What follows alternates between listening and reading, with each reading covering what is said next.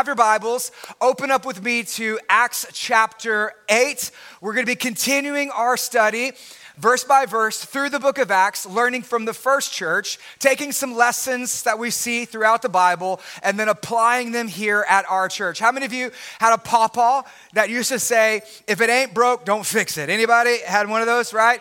And so that's kind of the idea behind studying Acts. We want to go back to the Bible. We want to go back to the beginning. We want to go back to the basics and learn from the first church the way that they lived and prayed and the way they gathered and the way that they honored God, and then apply that here to our church so that way we can learn how to be the church that God has called us to be. And so by now you should find yourself in Acts chapter 8. And here's the title for the sermon: How God Grows His Church. Who's excited to be a part of a church that is growing? Who loves being a part of a growing church? Man, I love watching God grow His church. Just a few weeks ago, we had 38 baptisms. God is growing His church, amen? Just last week, we had 12 child dedications. God is growing His church. And that's the fun way to grow a church, right? Making disciples and making some babies. That's the fun way. That's the good way to grow a church. We're putting the fun back in fundamentalism here at Redemption. Come on. God is growing His church. First Wednesday is coming up, and every week at First Wednesday, we are seeing record number of attendance where people are praying and the altars are filled, not just during the prayer parts, but during the sermon. So standing room only, people are sitting on the ground because the church that is praying, God is growing His church. Over half of our church is in small groups. More than 50% of our church is serving on a Sunday. Can we give it up for our serve team? God's growing His church. It's exciting. We're at 4 services. Who's ready for 5 services on a Sunday? I'm ready. I'll preach 10 services. I don't care, right? I just love seeing God grow His church. And if you're new, I got some exciting news, but we have actually purchased a building, and this is our future home at Redemption. God is growing His church. And I know you're like, Byron, you've been talking about this building for almost a year. Got any updates for us? Yes, because me and Ashley went down to the city this week, and our permits are signed, and we're gonna get started on the renovations because God is growing His church. It's exciting to be a part of a church that is growing, to be a part of a church that isn't talking about what God did, but what God is doing and what God is continuing to do, that the best is yet to come and the future of the church is bright because God is growing His church. And here's going to be the big idea for the message today, is that the goal of the church is growth. And I'm not talking about just a church or any church. I'm talking about the church. That's the capital C, the global church. That's you and me and all other Christians around the world. God desires to see His church grow. We find this all the way at the beginning of the book of Acts and what is known as the Great Commission, where Jesus, He gives the final instructions to His disciples who would later go start the church. And here's what He says in Acts 1:8.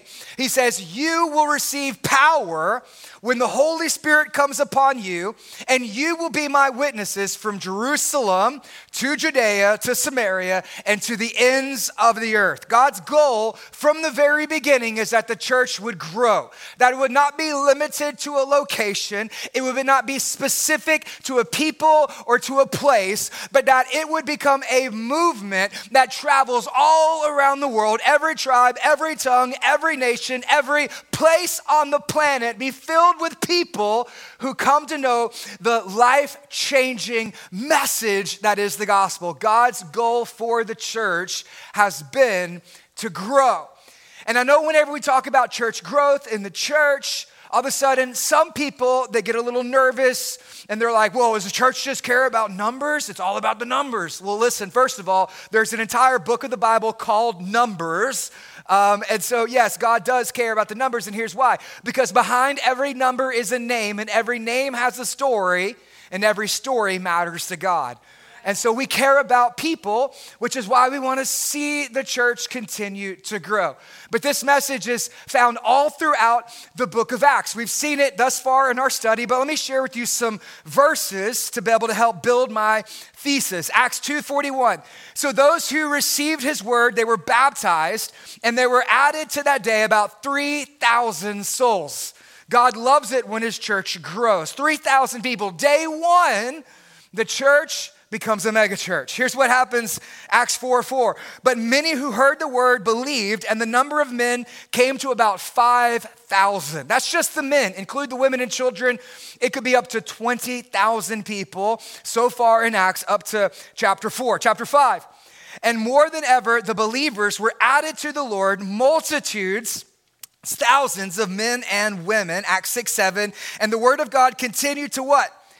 Increase. That's growth. And the numbers of the disciples multiplied greatly in Jerusalem, and a great many of the priests became obedient to the faith. God loves it when his church grows. God loves it when people meet Jesus, when souls are saved, when people are baptized, when babies are dedicated. God loves it whenever addictions are broken, when marriages are restored, when a body is healed, when depression is lifted, when friendships are formed, when hope is found, when joy is discovered, when souls are saved, lives are changed. God loves it when the church grows. Jesus says there is much rejoicing in heaven when a sinner is saved, when they reach repentance, because God loves it whenever heaven is populated, hell is plundered, and lives are changed forever. God loves it when the church grows. And so I'm not here today to argue for church growth. Okay, because I believe that we already see through scripture why God likes it, because God loves every baptism. You see the why in every small group that you go to, where someone reads the Bible for the first time, whenever we have our child dedications, whenever the prayer team is up here laying hands on the sick. We know God loves it. And I'm not here to ask why does God want a church to grow, because Acts 1:8 tells us it's the Great Commission. It's to share our faith and to be his witnesses. What I want to ask the question is how? How does God grow the church? Because just because something grows doesn't necessarily mean it's good. Not all growth is good. Like, think about it like this. Trees grow, but so do weeds, right? Not everything that grows is good. Children grow, my kids grow like weeds, but cancer also grows, and it spreads, and it infects. And so not all growth is good. Like, you could go to the gym, and you can lift, and you can grow. Or you can stay home, sit on the couch, and you can grow, right? Either way, you're gonna grow, but not all growth is good. And so the question for us as a church is, are we going to grow God's way? Are we going to grow our church man's way, our way, or are we going to grow the church God's way? Which is why we're going back to the book of Acts. We're spending the better part of this year and next year learning from the book of Acts so we can learn how to be the church that God's created us to be. Because look, you throw the building up, like this is what's coming for us here at Redemption. I mean, it's a 600-seat sanctuary, 21,000 square feet, 9 classrooms. Like, God's going to send people, and people are going to come to our church. But the worst thing is if people come to our church and we don't love them like God loves them and teaches them that the church is supposed to be like. And so we have about a year to prepare our hearts to learn how to be the church and grow spiritually before we can expect to grow numerically. And so this is primarily about spiritual growth, not so much about numerical growth. Because I believe that if we grow spiritually, the byproduct of that is numerical growth. I'm not super obsessed with like, we need to grow by the numbers. No, we need to grow with our hearts. We need to grow spiritually, and then when we do that, numerically, it's going to take care of itself. And so we want to focus on growing the church God's way. So how do we do that? Well, The text that we're going to be in today actually gives us 5 ways that God grows his church. The first way is found in Acts chapter 7. I know I said 8, but bear with me a little bit. Chapter 7, verse 59. It starts with the prayers of the believers. Look what happens in 59. We're going to see Stephen one last time. Have you guys enjoyed the life of Stephen? Man, I have loved studying Stephen's life. And he's got one more lesson to teach us, and it's about the importance of a church that prays. Look what it says in verse 59. And as they were stoning Stephen, he's the first martyr, he called out, "Lord Jesus, receive my spirit." And falling on his knees, he cried out with a loud voice, "Lord, do not hold this sin against them." We covered this in great detail last week. You can go back, you can listen on YouTube or on Spotify. It's available online. But Stephen has one last thing that he can teach us, and it's about praying for the lost. The heart of a church is to pray for the lost. Who's Stephen praying for? A man named Saul. Saul oversaw the execution of Stephen. We're going to learn a little bit more about him in the next point, and we're going to see his story in Acts chapter 9. But as Saul was overseeing the execution of Stephen, what was Stephen doing? He was praying for the salvation of Paul. And as he was praying for the lost, it began to spark a catalyst that helped the church grow into this next area of the ministry that they've been called to. Because in Acts chapters 6 and 8, it's really a transition period in Acts. Jesus said, "You will be my witnesses," where? In Jerusalem, Judea, Samaria, and to the ends of the earth. There's 3 primary chapters or stories in Acts: Jerusalem, Judea, Samaria, the ends of the earth. So in the first couple of years, the church really had a nice, comfortable, minus being thrown in prison multiple times and having angels come set them free. But for the most part, they were able to gather and celebrate and to live their lives. And they built quite a large church. Some commentators say within the first 3.5 to 5 years, the church in Jerusalem could have been running upwards of 30,000 people. But God didn't call them to stay in Jerusalem. And so they needed to move to Judea, Samaria. That's the ministry we're entering into right now with the death of Stephen. And then to the ends of the earth. And here we also meet Saul, who will later become Paul, who later becomes a missionary. And then he picks up the gospel ministry to the ends of the earth for the remainder of the book until chapter 28 comes along. And then he's in Rome, he's arrested, he's in prison, he's preaching before the politicians and the governors, and then he's sentenced and executed. And then the book of Acts just closes randomly. It's just over. There's no fairy tale ending. There's no and they lived happily ever after. It's just over. Why would Acts close without an ending? Because the story of the church is still being written. We're in Acts chapter 29. You and me and redemption, we are the ends of the earth. And it's our turn to carry on the legacy that we have received and leave one for ourselves. Not just to read about the church, but to be the church. Jerusalem, Judea, Samaria, to the ends of the earth. That's you and that's me and that's redemption. And that is the church at large today here in our world. It's the message of how do we be the church. And the first thing we see, the catalyst for all of this, is a church that prays. There's a story by a pastor in England. His name was William Booth. You may not know who he is. He pastored in the 1800s, so none of y'all were around back then. But you might know about his ministry because today it's known as the Salvation Army. And so he started it as a local church in England, and it was growing rapidly. And there were some other pastors in the region who they wanted to see their church grow, but they weren't experiencing the same results that they were experiencing. And so they wrote him a letter because they couldn't text him or tweet him or tag him in a comment section and asked him, "How is your church growing? What should we do?" And William Booth wrote him back just 2 words. Here's what he said: "Try tears." When was the last time you prayed for the lost? I mean, like really prayed for the lost. Like Stephen crying out, "Lord, do not hold this sin against them." With his last breath, praying that God would save the lost. When was the last time You cleared your schedule. You got on your knees and pulled out a journal and you wrote down people's names and you cried and you wept over those names until tears soaked the paper, and you prayed and you said, God, if you don't show up, I don't know what you're going to do. God, you love them more than I do. Save them. Sick the hounds of heaven against them. When was the last time you prayed for the lost?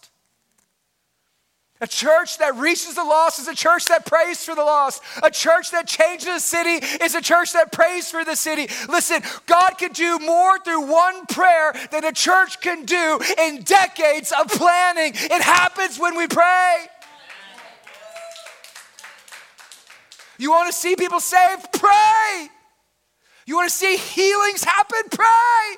You want to see the move of God in our schools here in Southeast Texas? Pray. It happens when the church prays. Prayer will change a life. Prayer will change the trajectory of a church. Prayer will change a region, a city, a school, a family, a home. It will change your workplace. It could change the nation. Stephen's prayer changed the world. You never know what God will do through one prayer. Pray. Listen, a church is only limited by the size of its prayers. This is why I love being a part of a praying church. First Wednesdays, we pray. This is what we do every first Wednesday. We clear everything and we pray as a church. We gather here and we pray. No small groups, no youth group, no programs, no events, no extra scheduling on the calendar. We clear everything because as a church, we prioritize prayer. And I would say First Wednesdays really is the engine for everything God's doing here at Redemption. It is the fuel on the fire. It is the gasoline on what God is doing as it continues to grow here, because as a church, we have just made it a plan to prioritize praying. We pray for the lost. We pray for the sick. We pray for our city. We pray for each other. We pray and we pray. And that's the reason why God is doing what God is doing, because we've prioritized prayer together as a church. Here's what I say. If you can only make it to one service, make it to First Wednesday. That's how important it is. What God is doing at First Wednesday really is the catalyst for everything we're seeing elsewhere in the rest of our church, because we have to understand that God shows up when his people pray. So we pray. I would say it like this. If you ain't been to First Wednesday, you have not experienced Redemption Church. There's no agenda but Jesus on a First Wednesday. There's no clock. It's just people going after the glory and the presence of God. We pray. That's the first thing that we see, a mark of a growing church is prayer. The second thing is the persecution of the church. Look what happens in verse 1. It says, on that day, a great persecution broke out against the church in Jerusalem. And all except the apostles were scattered throughout Judea and Samaria. Godly men buried Stephen and mourned him deeply. But Saul began to destroy the church. The Greek word there is to ravage. It's the same word used to describe a wild boar in a garden tearing up everything else. It's a ravaging, it's a destroying, like a dog with the bone. It's an attack against the church. And then it goes on and it says this. It says, going from house to house, he dragged off both men and women, and he put them in prison. God had not yet answered Stephen's prayer. He'll do that in chapter 9. And so we're going to see the change happen in Saul's life over the next couple of verses. But there's a great persecution that breaks out. And now we notice that the church in Jerusalem, it is no longer safe for them to be there. And so they have to scatter all across the region. This is what is theologically known as the diaspora. You'll read about it in 1st and 2nd Peter. 1 John, I believe, talks about it well. It's the great dispersion. It's the diaspora, the spreading out of the church. They can no longer gather publicly, so now they have to scatter all across the region. This is how God fulfills the Great Commission, because he never intended for the church to be located in a place, but it has always been about reaching people. And so God uses the persecution and he turns it around as a method to grow the church. So now they're no longer in Jerusalem. Where are they at? They've entered into the Samaritan ministry. They've taken the gospel from Jerusalem. Now they're in Judea and Samaria, and then eventually it's going to reach to the ends of the world. I want you to understand something. That persecution is actually a blessing in disguise. Whenever you see an increase of hostility towards the church, towards Christianity, when you see an intensity of the world attacking, criticizing, canceling us for what we believe or for the way that we live our lives, when you start hearing things about how Christians are outdated and antiquated and we're on the wrong side of history and our beliefs are outdated and we need to privatize our faith, when you start hearing all that talk, that things that are happening within our culture, you need to recognize that revival is on its way. That God uses persecution as a tool to be able to grow his church. You know where the fastest growing churches in the world are? Persecuted nations. Iran, China, Africa, Muslim countries where it is illegal to be a Christian, to own a Bible. You have revival breaking out in house churches all across these regions because God uses that. Because listen, persecution will teach you what matters most in life. Like in America, we have all these comforts and all these distractions and we have all these options when it comes to our faith. But over there, when you got Jesus and that's all that you need. It prioritizes what matters. It purifies your motives. You experience God's presence like you never have before, and it purges the church of people who claim to be Christians but actually aren't. People say, oh, the church is dying, the church is closing, people are leaving the church left and right. Maybe, or maybe, they were never part of the church, the true church to begin with. Because if a little persecution is going to get you to deny your faith, if just because you lose a popularity contest means you're going to be silent for Jesus, then maybe you were never part of the true church to begin with. Maybe you were a casual Christian, but you weren't actually a committed Christian. And the moment that Christianity lost its cultural benefits, there was nothing else for you to gain anymore, and so you jumped and abandoned ship. Maybe you weren't actually a Christian in the first place. See, John actually talks about this, the apostle. Thinking back, I would assume probably to this reference, he writes this. He says, they went out from us because they were not of us. For if they had been a part of us, they would have continued with us. But they went out from us that it might be plain to all that they were not actually, are not of us. Persecution purifies your heart, your motives, and it reveals what always has been inside. It's like pressure. Like when pressure comes upon you, it doesn't change you, it reveals you. It reveals what's actually on the inside. And as like a fire pressing down on gold, all of the impurities will rise to the top and only the true gold will be left at the end. That's what persecution does. And so when you see culture and the society and everything's trending opposite, don't be like, oh no, it's going wrong. What's happening? God is preparing us for a move that is going to reach hundreds or thousands and millions of people because it's a blessing. Listen, when the world is at its worst, that's when the church is at her best. When the world is dark, that's when the church shines bright.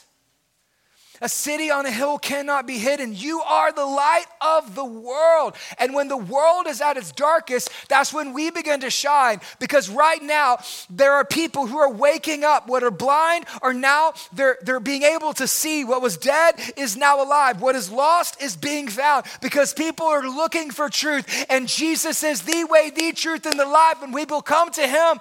They experience the goodness and the fullness and the truth that is of the gospel. And so during the darkest of seasons, that's when we shine the brightest. And when the world is at its worst, that's when we are at its best. Do you know what the fastest growing churches in America are? It's interesting. If you go and you just Google it, fastest growing churches, conservatives. Conservative churches. Churches who embrace a progressive ideology, a progressive theology, and they begin to affirm everything except for the Bible and welcome anyone but the Holy Spirit. Those churches are declining because they're preaching a message that is not found in the Bible. And the Holy Spirit cannot bless what is born out of disobedience.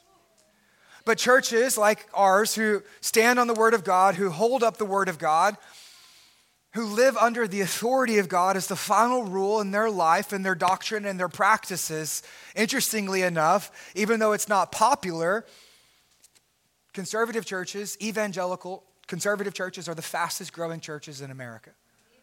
Do you know why? Because God uses persecution as a tool to be able to grow his church. It's a blessing in disguise. So don't worry about what the world says. Just worry about what God says. He'll take care of you. Look, the church has been here for 2,000 years. Okay, we're not going anywhere. We've been here for 2,000 years, and if the Lord shall tarry, we'll be here for another 2,000 years. But I believe that he's coming back, and he's probably coming back soon. If not, we're one step closer today than we were yesterday, so get ready, because one day he will come back. I don't know when, but I do know that he will. And for 2,000 years, here's what the church has done. The church has continued to grow. Kings and queens have come and gone, but the church of Jesus Christ remains. Religion and ideologies have risen and fallen, but the church of Jesus Christ remains. Nations and empires have come and gone, but the church of Jesus Christ remains. And if he ain't back tomorrow in 10,000 years, we'll still be here, because this is what church that God grows. Jesus builds his church, and the gates of hell will not prevail against it. There's a story out of World War II about Joseph Stalin. He was created something known as the League of the Militant Godless. It's an atheist, communistic regime designed to destroy the church in Russia. That was their job. And he assigned a general over it, and he tasked him to burn down and kill Christians. 2 years later, he reports back, and he asks him, how come the church isn't destroyed? Here's what he said: because Christians are like nails. The harder you hit them, the deeper they go. Because it reveals the presence of God. It drives us deeper into the glory of God. It purifies our motives. And in some cases, it purges the church from people who don't actually possess the faith that they profess. Persecution is a gift. And it's one of the tools that God uses to grow his church. Number 3, it's the preaching of the gospel. So they pray, and then they experience massive persecution. So what do? Acts 8:4. Here's what it says that happens next. Those who had been scattered, they preached the word on Sunday mornings between the hours of 9 and 11 o'clock. Is that what your notes say? They preached the word. They preached the word. Where? In the nice fancy building that they raised money for in their generosity campaign. Is that what it says? What does it say? Where does it say they preach the word at? Everywhere. Say it again. Oh. Everywhere. To everyone. Anywhere. At any time. What God is doing here is he's transitioning the church from a place that people go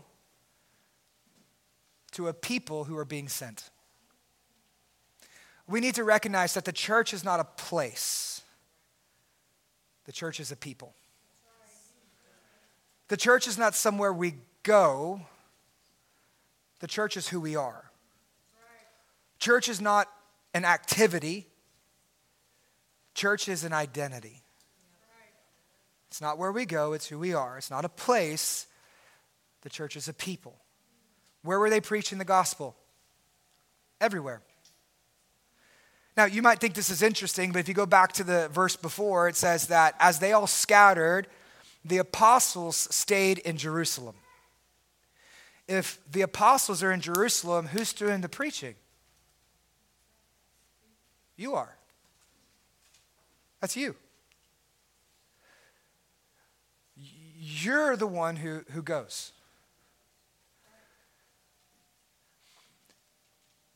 We have to get over this idea that because I'm on a platform, I'm more important than you are. I'm more gifted than you are. As if I have direct access to God that you don't have. See, the reality is my job is to serve you, and then your job is to be sent out to be able to witness to people where you're at. I don't have the most important job in this church. You know who does? We all do. I have mine, you have yours. I have my role, you have yours. And my role is to help you help others experience life change through Jesus. And that's not something that happens on a Sunday. That happens every day. Life change doesn't happen in the lobby. Life change happens in the living room. It happens in the workplace. It happens at the gym. It happens at the coffee shop. It happens when you're hanging out with your friends on a Friday night. Church is not a place that we go. It's a people who are being sent.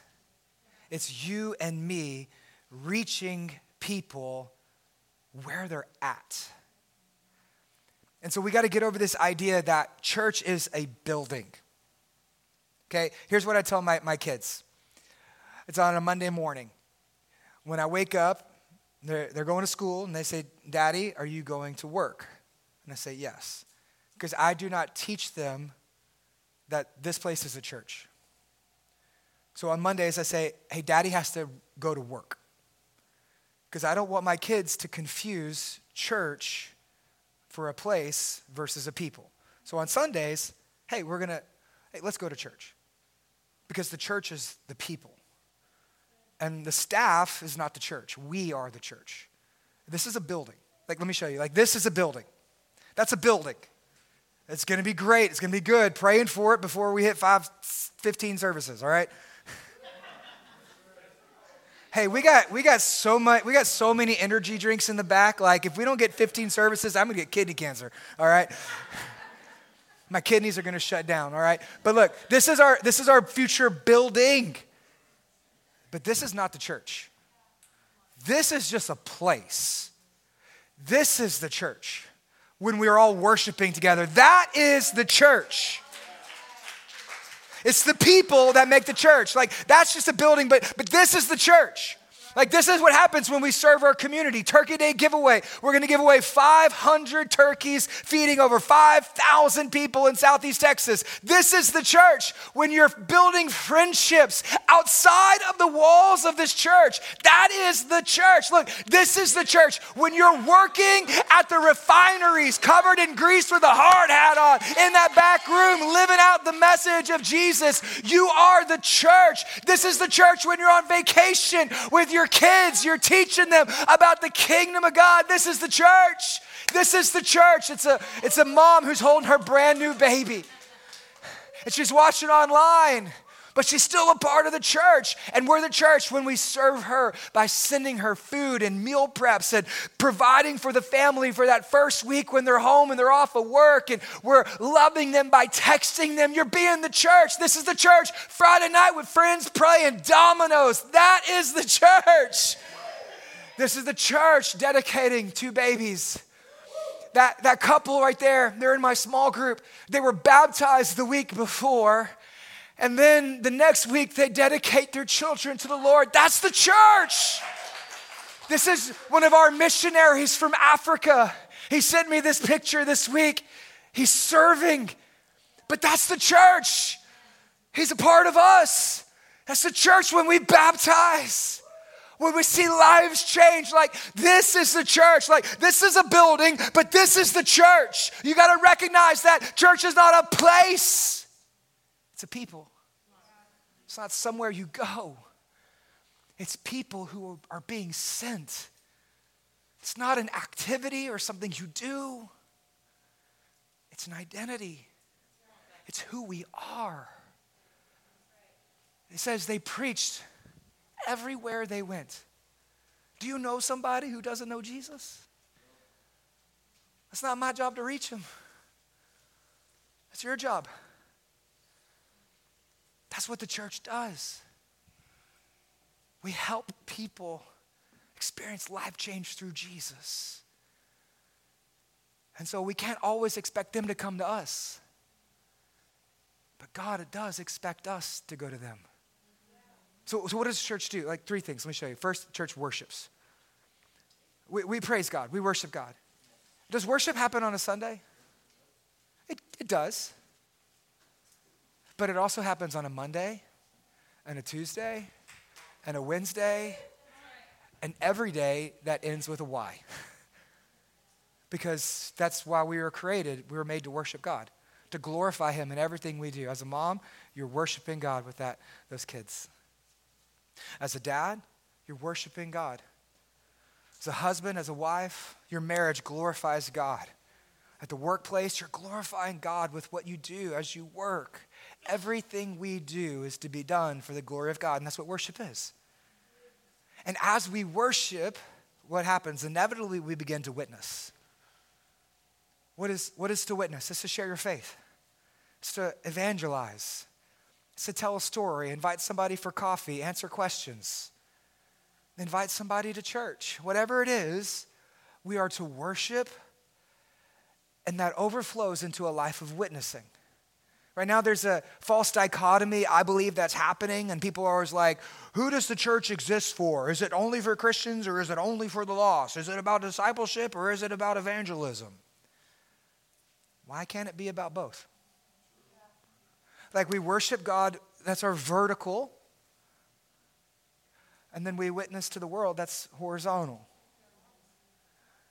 And I think when we do those both correctly, it begins to look a lot more like the way Jesus lived. Jesus says, you will be my witnesses. So it's not all about going deep, it's also about going wide. From Jerusalem, Judea, Samaria, to the ends of the earth. The church could not stay in Jerusalem, or else you wouldn't be here today. The church had to break out of its norms. It had to break out of its comfort zones. It had to get out of a location and become a movement. It had to stop being about a place, and it started being about the people. And here's what I believe. If we worship God and we witness to others, we will welcome the lost. If we learn to be a church that worships and a church that witnesses, inevitably we'll be a church that welcomes. People are going to see it, they're going to be drawn to it, and they're going to come, and they're going to hear the message, and they're going to respond by giving their life to Jesus. Why? Because we worship God everywhere, and we witness to everyone, and then we'll become a place that welcomes anyone. Let me show you just some math real quick, all right? So our church is about 600 people. On any given Sunday, last week we had 612, the week before we had 698. This week will be over 600 again, but let's just say for the sake of the day, we'll just say 600. And every person in this room has a circle of influence of 12 people. Do you know 12 people? Okay, between work and between, your family, friends, we all know probably 12 people on a weekly basis that we'd have some sort of interaction with. I want you to see the difference between thinking about church as a place versus a church that's a people, right? This is the mindset shift that I'm trying to introduce to you throughout this Acts series. And so if we think that church is the only time we're doing ministry is on a Sunday morning, then the max we'll be able to reach is 600 people. But let's flip it and let's develop a mindset that we are the church. Well, if every person has the potential to make a gospel impact on 12 people per week, that means 7,200 people have the possibility to hear about Jesus on a weekly basis. But let's say we don't just limit that to Sundays, but every day, and we make it a lifestyle. That means over a course of 52 weeks, our church alone, this is not including the other amazing churches in Southeast Texas. I'm talking about our church, Redemption Church, has the potential to have a gospel impact of 374,400 people every year.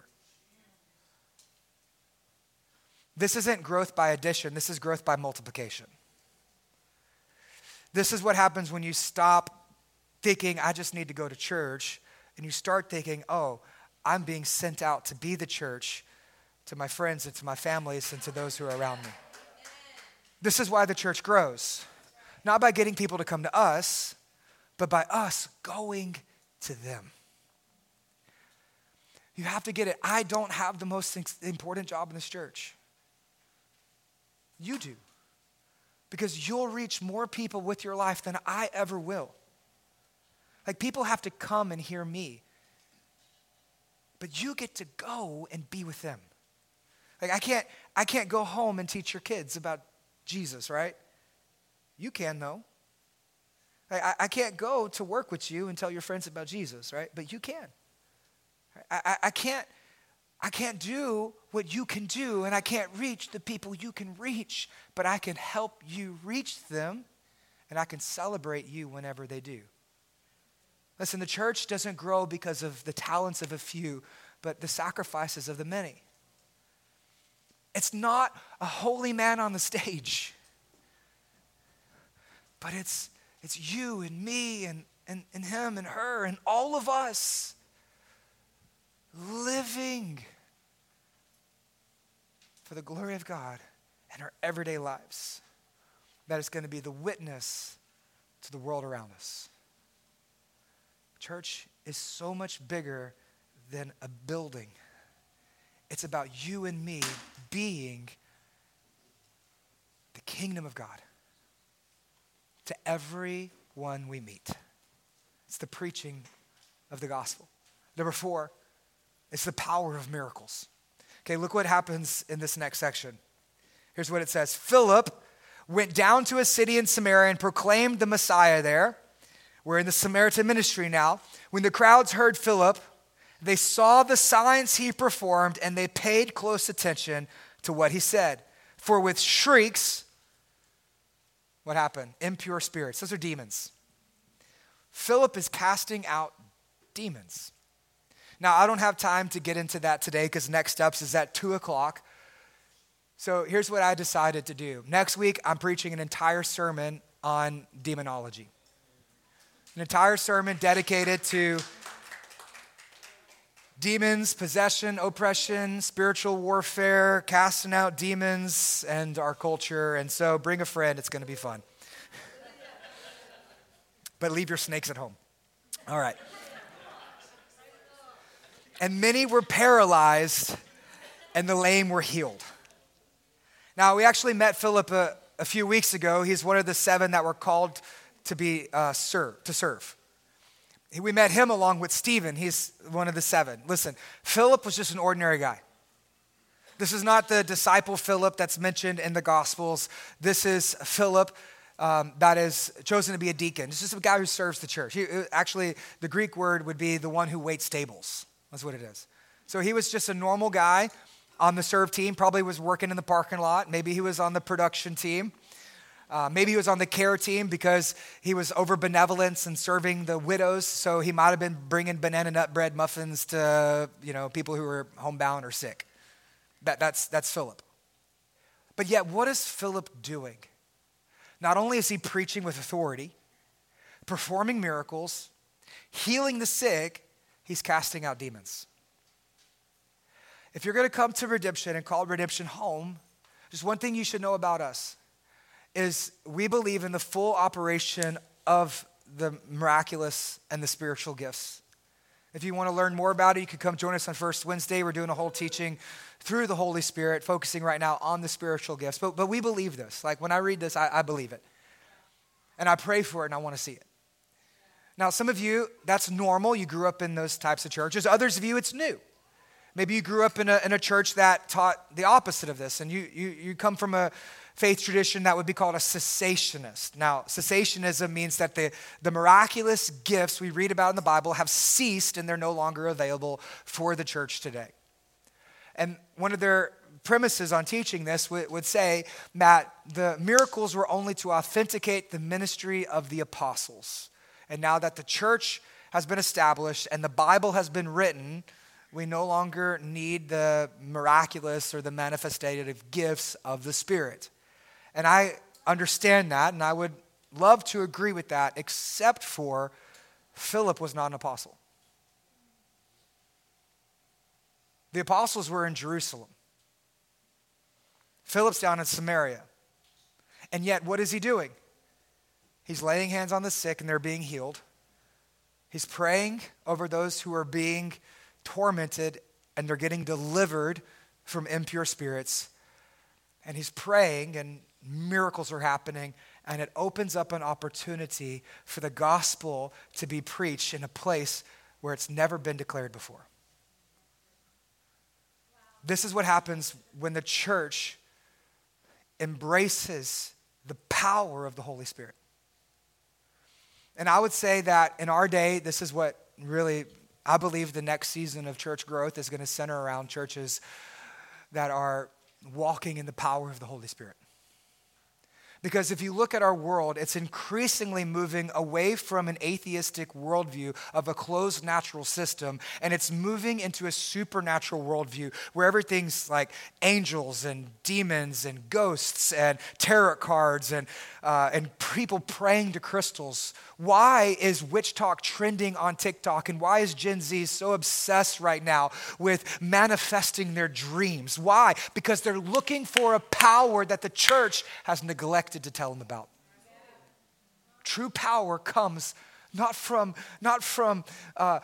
counterfeit miracles, but from the Holy Spirit as we pray and we're filled and it overflows. What God creates, Satan counterfeits, and many people are falling for a counterfeit because they're looking for power, and the church has abdicated its teachings on it. We've been trying to be like, hey, no, just come to our church. We're a cool church. We're not like them. We're not weird in any sense. Listen, I just tell you, at Redemption, we're kind of weird. Right? We're kind of weird. Like we speak in tongues here. Like, there's no way to make that sound cool. It's weird. It's weird. Like, we believe in a virgin birth. That's weird. We believe that Jesus resurrected after 3 days. Come on, that's weird, right? And we believe he's coming back riding on a white horse with fire in his eyes and a sword in his hand and a tattoo down the side of his leg that says King of Kings, Lord of Lords. Like, that's kind of weird, right? Like, we got to stop realizing that Christianity is just not cool. It's really not. And the more we try to act like the world, the less we're going to be able to reach them. Like, there's just aspects that I believe that as a church, we need to lean into rather than try to justify. Like we've abdicated the Holy Spirit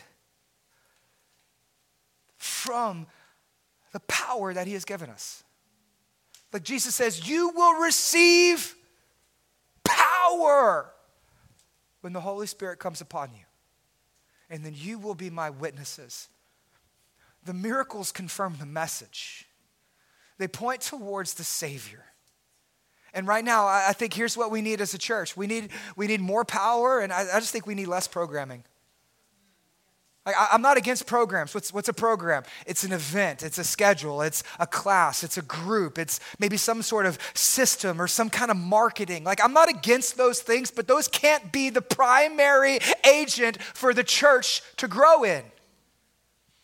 I think we need more power than more programs. Like, that's the way we used to reach people. Like, if you want to reach somebody, we would start a new ministry or a new program. Maybe we would have, an outreach here and like a feeding here and some mercy ministry here. And we'd start an underwater basket weaving club for some people. And then, then we would have all these additional programming. Hopefully people are going to come to our church. That ain't nothing but swapping sheep. That's like, oh, this church has this ministry. My church doesn't have that ministry. I'm going to go to that church instead. And instead of reaching the lost, we're just reaching Christians. Like, I'm not about that. Like, we need power to see people healed, power to see miracles happen, power to reach the lost, power to preach the gospel. Paul says, I didn't come to you with eloquent words of wisdom, but in a demonstration of power. Jesus says, you will receive power and you'll be my witnesses. We need more power, less programs. We need more anointing and less advertising. Come on, we need more miracles and less marketing. We need a church that is filled with the power of God so we can reach people who are far from God. So come back next week. We'll talk all about demons. It'll be great. Which leads to number 5 as we close. The praise of people. Like, what happens when we begin to grow like God suggests, like God teaches, like God's word would imply? What happens? How does the church grow? Through prayer, through persecution, through the proclamation of the word of God, through the power of the Holy Spirit. And when we put all those things together, look what happens in chapter 8, verse 8. What does it say?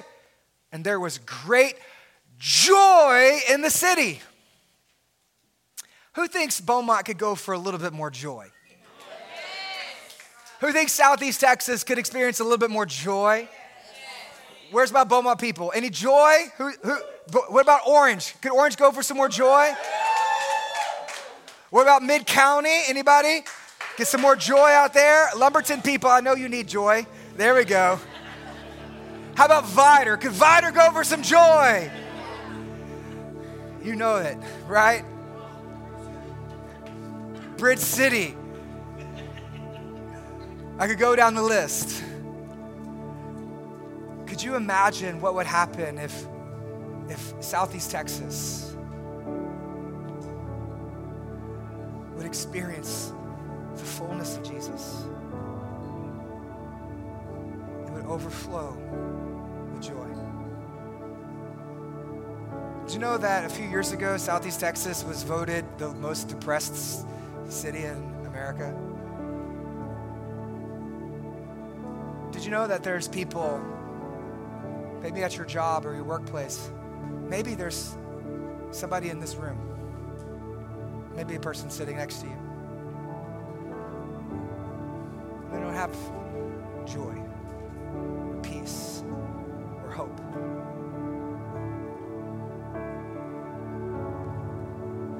And it's our job, our calling, to be that source for them. Or not to be the source, because Jesus is the source, but to be the one who helps them find it in Christ. Like I just think about the region we live in, the city. And why does God want the church to grow? Because he wants to see more lives changed. If what we believe is the way that we believe, then we have a responsibility to bring hope, to bring about peace, to share the message of Jesus so that everybody can experience the joy that he brings. And when you begin to experience that, it begins to overflow into the lives of around you. Like, what would happen if there was a church that was so filled with joy that when you went to work, people say, what is it? What is it about what you got? When you went to the college campus and you're living out your faith in the dorms, people say, what do you have? When you go home and your husband, who's not coming to church on Sunday because he's not a believer yet, I said yet, because you're going to be a witness to him. He's going to say, what's different about you? He said, let me tell you about Jesus. And you don't have to come to my church for me to tell you about who my God is. I'll tell you right now. And then when that begins to spread, the city is rejoicing because God showed up in the most unlikely of places to the most unlikely of people, to the most unlikely of situations and circumstances, because the church stopped going to church and started going as the church. And it began to reach people that no one was reaching because it was willing to go places that nobody was going. And it culminated in a great joy in the city. I don't know about you, but that's my prayer for us at Redemption. Like, I don't know about you throughout this message series or where you're at in your faith, but after about 24 weeks in, I'm reading this, and I'm just like, guys, we got a long way to go. I guess they say we got a lot of room to grow. Like, do you ever read the Bible and just be like, something's missing? Like when I read the book of Acts, I'm just like, salvation and baptism, filled with the Holy Spirit, person got healed, they're thrown in prison, an angel sets them free, right? I'm just like, arrested again, beaten, persecuted, miracle happened, healing. Like I read it and I'm just like, their church looks so different than ours in America. And I'm like, why? Do they have something we didn't have? I would actually say they had more than we have. They had less than we have. We have more than they did. We have 12 Bibles on our shelves collecting dust. We have access to the internet. We can Google any question that we have. You can go to Amazon and you can buy any book that's ever been written. We can listen to worship music on our car and in our shower. We can download it in a podcast from the best preachers all around the world. And yet you're still so discouraged when it comes to evangelizing the lost, to sharing your faith. You feel so defeated when it comes to your spiritual walk and your growth in Christ, and you're not confident in who God has called you to be. Maybe it's time for us to get back to the basics. Just the Holy Spirit and each other. What did they have? They had the Holy Spirit and they had each other. And yet God used it to change the world. And here's what I believe, and I believe it to be true, is if God did it then, he can do it now. If God did it for them, he can do it for us. And God wants to, God can grow us again. Because the book of Acts isn't just about what happened. It's about what happens when the church becomes the church. Who's excited to be a part of a church that is growing? Who wants to see the church grow? Who wants to see more people meet Jesus, more lives be changed, more people be baptized, more babies be dedicated, more addictions be broken? Who wants to see the church grow? I want to do it God's way.